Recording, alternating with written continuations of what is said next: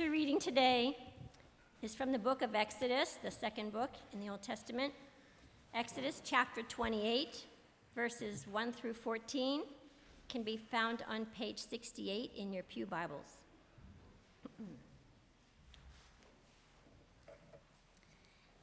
And bring near to you Aaron your brother and his sons with him from among the people of Israel to serve me as priests.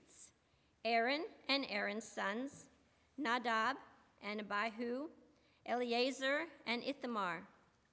And you shall make holy garments for Aaron your brother, for glory and for beauty. You shall speak to all the skillful whom I have filled with a spirit of skill, and they make Aaron's garments to consecrate him for my priesthood. These are the garments that they shall make: a breastpiece, an ephod, a robe, a coat of checker work, a turban, and a sash. They shall make holy garments for Aaron your brother and his sons to serve me as priests. They shall receive gold, blue, and purple, and scarlet yarns, and fine twined linen. And they shall make the ephod of gold, of blue and purple, and scarlet yarns, and of fine twined linen, skillfully worked. It shall have 2 shoulder pieces attached to its 2 edges, so that it may be joined together. And the skillfully woven band on it shall be made like it, and be of one piece with it, of gold, blue, and purple, and scarlet yarns, and fine twined linen. You shall make 2 onyx stones, and engrave on them the names of the sons of Israel, 6 of their names on the one stone, and the names of the remaining 6 on the other stone, in the order of their birth. As a jeweler engraves signets, so shall you engrave the 2 stones with the names of the sons of Israel. You shall enclose them in settings of gold filigree. And you shall set the 2 stones on the shoulder pieces of the ephod as stones of remembrance for the sons of Israel. And Aaron shall bear their names before the Lord on his 2 shoulders for remembrance. You shall make settings of gold filigree, and 2 chains of pure gold, twisted like cords, and you shall attach the corded chains to the settings. This is the word of the Lord. Thanks be to God. Thank you, Sue. Thank you. Let's pray. So, Father, as we turn to your word now, that is for some the first time on hearing it, and even for those among us who've read it, Lord, it's so foreign, so long ago, so ancient, and yet, Lord, we know that it has everything to do with our worship of you, and it has everything to do with your Son, our Lord Jesus Christ. It has everything to do with the work of your Spirit in our lives, in the life of our church. And so, Lord, in all of this, we pray that we would hear from you, that you would teach us, instruct us, and may the words that I've prepared, Lord God, be used for those suitable ends you have. In Jesus' name, amen. After all of his work overseeing the whole operation of constructing the tabernacle, assuring that every single detail was exactly as God had instructed, imagine Moses' shock when he was unable to enter into the tabernacle. You get to the end of the book of Exodus, chapter 40, verse 35, it says when everything was done, it was finally all put together, it says the glory of the Lord filled the tent of meeting like a cloud, and it was so great when Moses tried to enter, he couldn't. The Lord God allowed only his called ones, his priests, to enter into the tent, the holy place and the Holy of Holies. Today's passage and in the weeks to come as we're going through chapter 28 describe the garments that the priest would wear. And in particular, our text this morning describes the first garment or clothing that Aaron, the first high priest, and happens to be Moses' brother, was to wear. Now, this was a calling from God. God called Aaron and his descendants, that is, his sons and all of his male descendants, to be the priests, the representatives of Israel in worship. The other members of his tribe would minister to the people. They would minister in the courtyard, but only the high priest could enter the holy place on a daily basis to offer the sacrifice, and only the most holy place once a year. Now, as we begin to look at the priest's garments and their role, it's important to note a little something about our scriptures. We have the book of Exodus. That name is a Latin name. And then we have, what's the next book called? Leviticus. It's concerning the Levites. Those were the priests, those responsible for worship. But it also, the book of Leviticus, speaks about how lay Israelites were to come to worship, how they were to offer sacrifices, how they could remain pure, which was a requirement for entering God's presence in worship. The book of Leviticus, though, is actually a continuation of Exodus. And so in the Hebrew Bible, it would be one and the same. The book of Exodus flows right into Leviticus. The first part of Exodus is God's amazing rescue mission of his people out of Egypt. And then they get out and they cross over by God's incredible deliverance of them. And then they receive the Ten Commandments, the law, how they're going to live before God. And then the last part of the book that we're going through, chapters 25 to the end, and chapter 40 is the building of this tabernacle that he promises to dwell with them and what that looks like. But then it continues on into the book of Leviticus, which has everything to do with worship. How are they going to dwell in the presence of Almighty God? Because if we know anything about God from the book of Exodus, we know that he is a holy God, glorious, pure, and powerful. And to be in God's presence is dangerous. And so the people need to remember just exactly who it is that they're dwelling with. It's the creator of the universe who has entered the life of this small, insignificant people.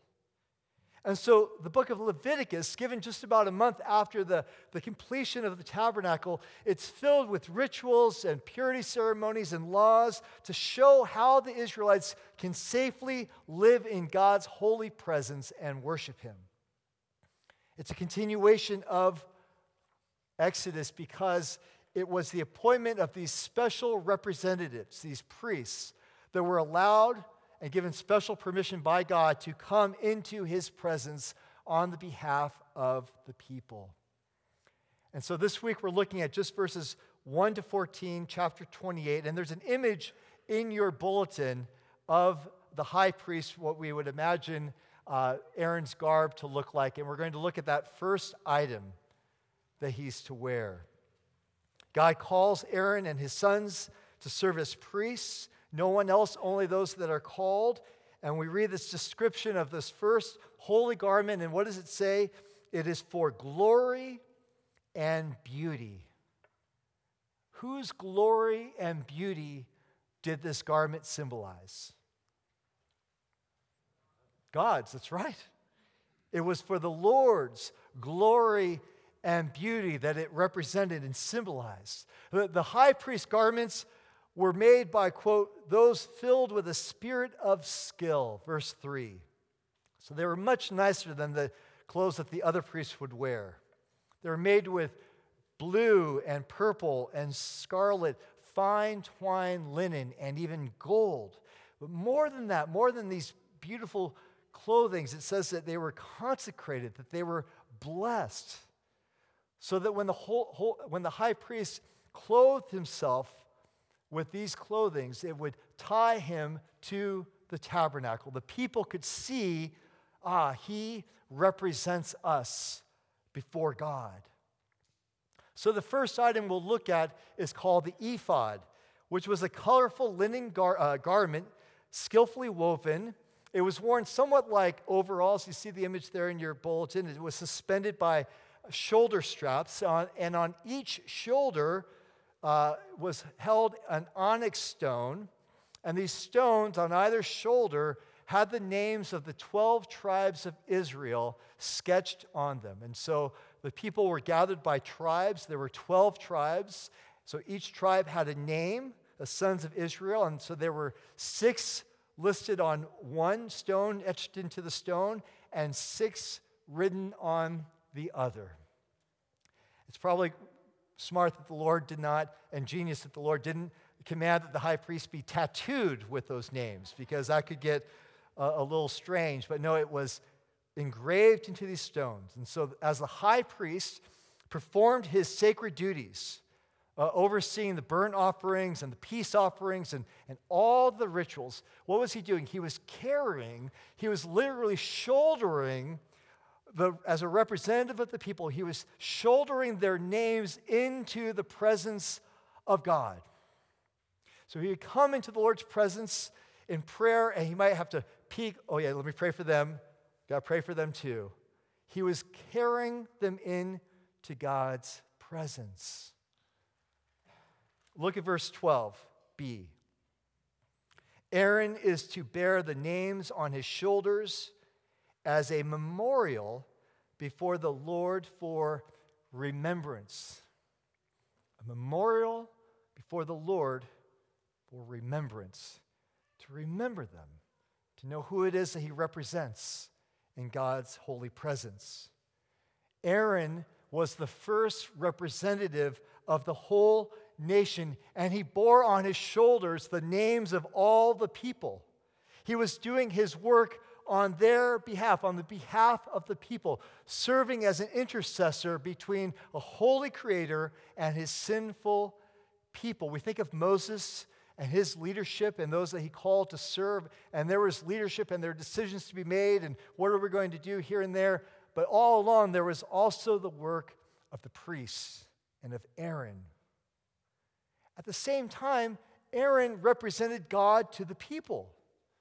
And we'll talk more about that representation in the coming week, but let's go back to these main 2 points I want to pull out of these first verses we've looked at. Number 1, that Aaron and his sons were called. They were called by God. And by extension, all leaders in the church are called by God, but they must remain faithful to that high calling. That's number 1. They're all called, and they must remain faithful to the high calling of God. And number 2, about this ephod, this shoulder strap, the ephod shoulder stones, engraved with the names of the tribes of Israel, remind me that those called to ministry are to shoulder the concerns of the people of God into God's presence primarily through prayer. And that ministry continues today.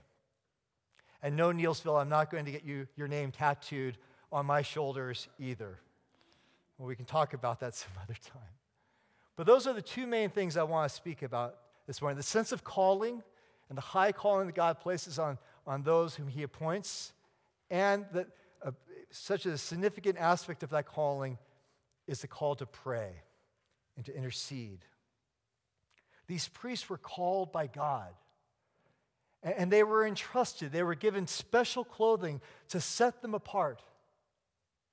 But dress an ungodly man or woman and put him or her in leader's clothing without a calling from God, or give him or her leadership credentials without a heart for God, without a heart for God's people, without reliance on God's word, then you might as well put lipstick on a pig.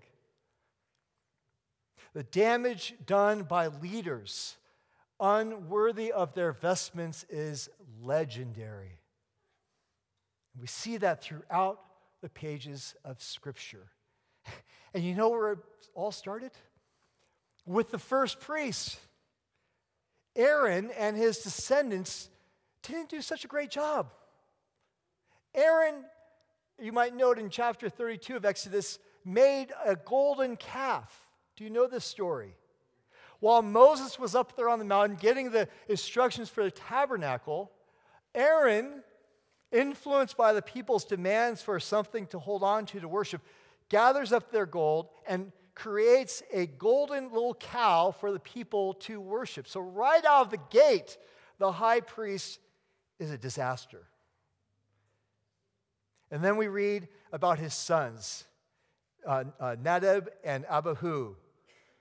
They came along after him. They were trained. They watched their dad. They learned from him and his mistakes, and he definitely asked for God's forgiveness. But it says in Leviticus chapter 10, remember this is a continuation of Exodus, it says that his two sons offered strange fire on God's altar. They changed the worship. And whatever the mix-up was, what they put into that incense censer was so strange and so foreign that they were destroyed because of it. Eli failed to discipline his sons. So imagine Eli raising his sons, but not raising them rightly to fear and honor the Lord God. 1 Samuel chapter 2 says these young men, his sons, were worthless. They did such a terrible job. 1 Samuel chapter 2 says that they were struck down. Page after page of Scripture speaks to the priesthood not holding up the great high calling that God has placed upon them. So the problem of the priesthood, despite the beautiful clothing, despite the traditions, despite the teaching, couldn't cover the sin of their hearts and their idolatry, their compromise, and their capitulation. And eventually, it's the priesthood that was broken altogether, and the people fell under God's judgment. And we can read about that throughout many of the minor prophets of the Old Testament. There was none worthy to wear the ephod, to shoulder, to carry the names of the people into God's presence as their representative. I stand before you as a humble servant of the Lord Jesus Christ, called by the Lord to serve as a minister of word and sacrament. This calling was confirmed long ago, but it's a calling that the Lord placed on my life to serve Him. And to be your pastor has been a great honor in my life we're into our 7th year together. The calling the Lord calls on me is to proclaim the good news of the gospel of Jesus Christ, to explain the Scriptures, to lead us in worship, to teach us through discipleship of learning how to follow Jesus, to come alongside of you in the greatest moments of joy and celebration, and also the moments of heartache and loss, and to hold people's hands in the ICU, to be there when someone breathes their last, and to honor their memory as we say farewell. And my calling is to help shepherd our congregation as an under-shepherd with a great high shepherd who oversees everything that we do, and to do it to the best of my ability.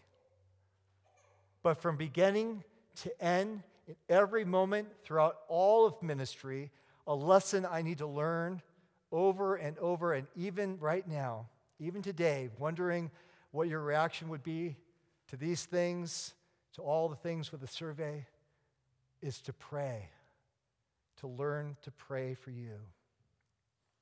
Intercession, seeking God's help for others, is not a ministry done from a place of strength. It's not a ministry done from a place of, I have all of the answers. But it's always a desperate sinner praying for a fellow desperate sinner.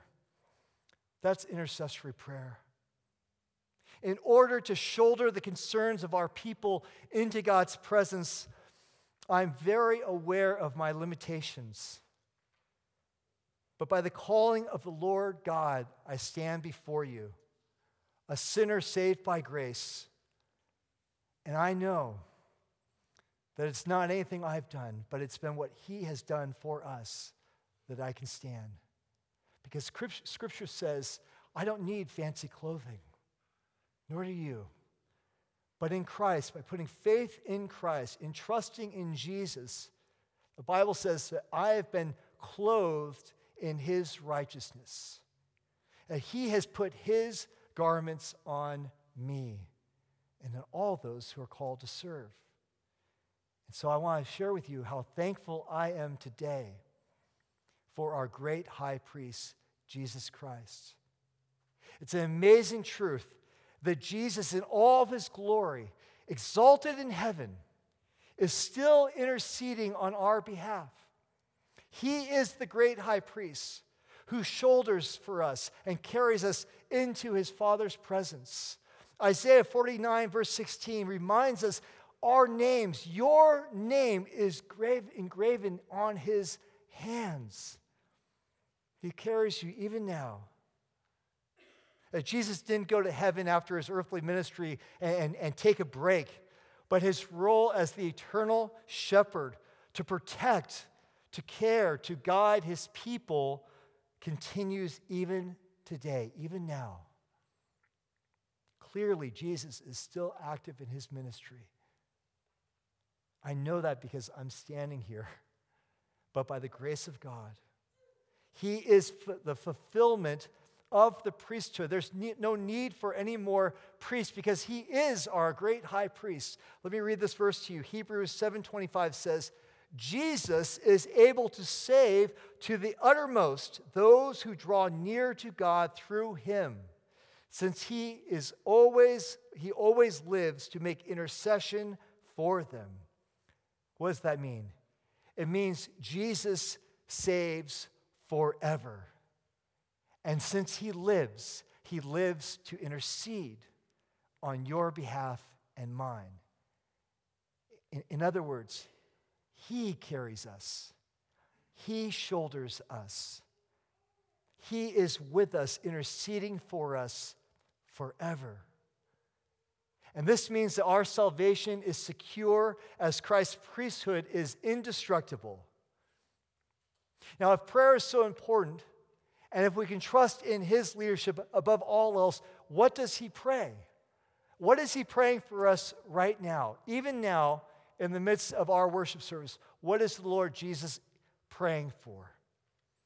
Well, a good place to look would be John chapter 17, and we'll end there. Turn to John chapter 17. You can find that on page 903. What does Jesus pray for? John chapter 17 is called let's see, where is it? John 17. The high priestly prayer. This is the eve of Jesus' betrayal, his arrest, his death. What is he praying for in John chapter 17? Interceding on our behalf before the Father. Well, first he says in verse 15 that we may be kept from sin. Quote, I pray that you keep them from the evil one. What a comfort it is to know that Jesus is interceding on our behalf that we would be kept from the evil one. It would cause us to trip and stumble and sin. Do you know there's only one tool the devil has in his toolbox, and it's called a wedge. That's what he wants to do, is put a wedge between God's people. And so Jesus prays even now that you would keep them, Father, from the evil one, from the evil one's schemes, from being infected by the evil one of this time.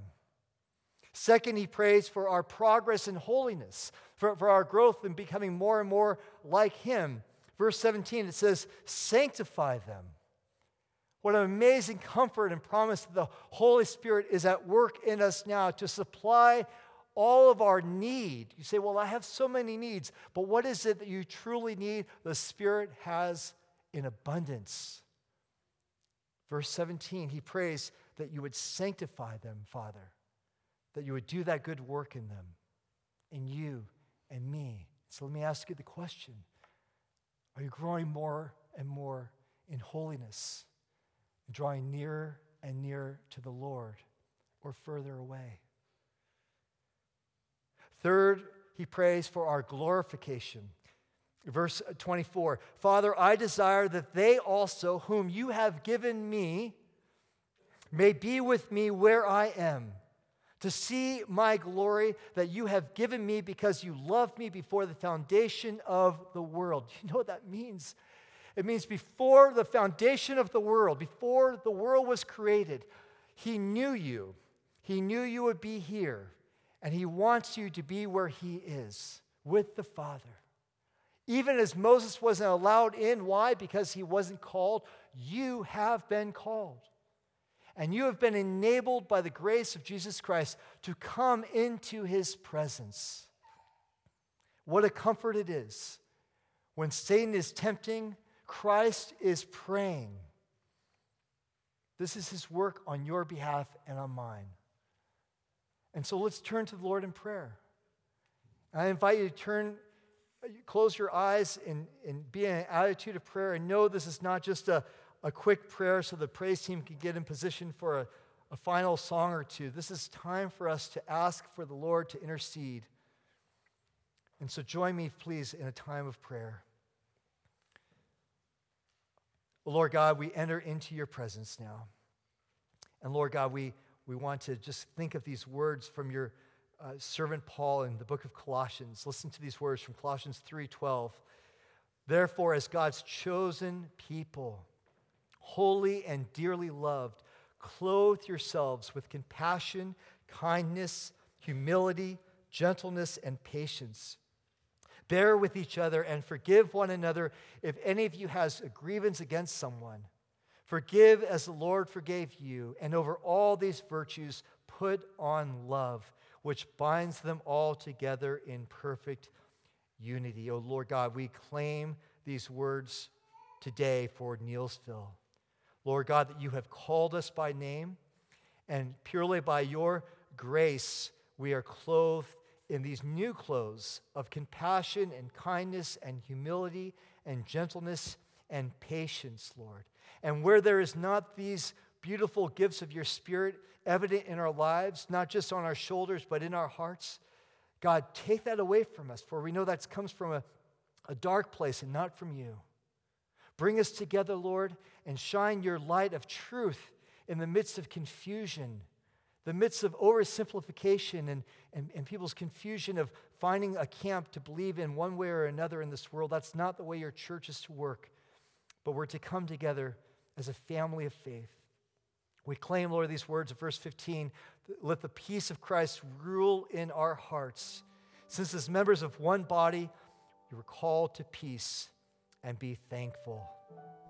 Let the message of Christ dwell among us richly as we teach and admonish one another with wisdom through psalms and hymns and songs from the Spirit, singing to God with gratefulness in our hearts, gratitude in our hearts. And Lord God, whatever we do, whether in word or in deed, Lord God, may we do it all in the name of the Lord Jesus, giving thanks to God the Father through him.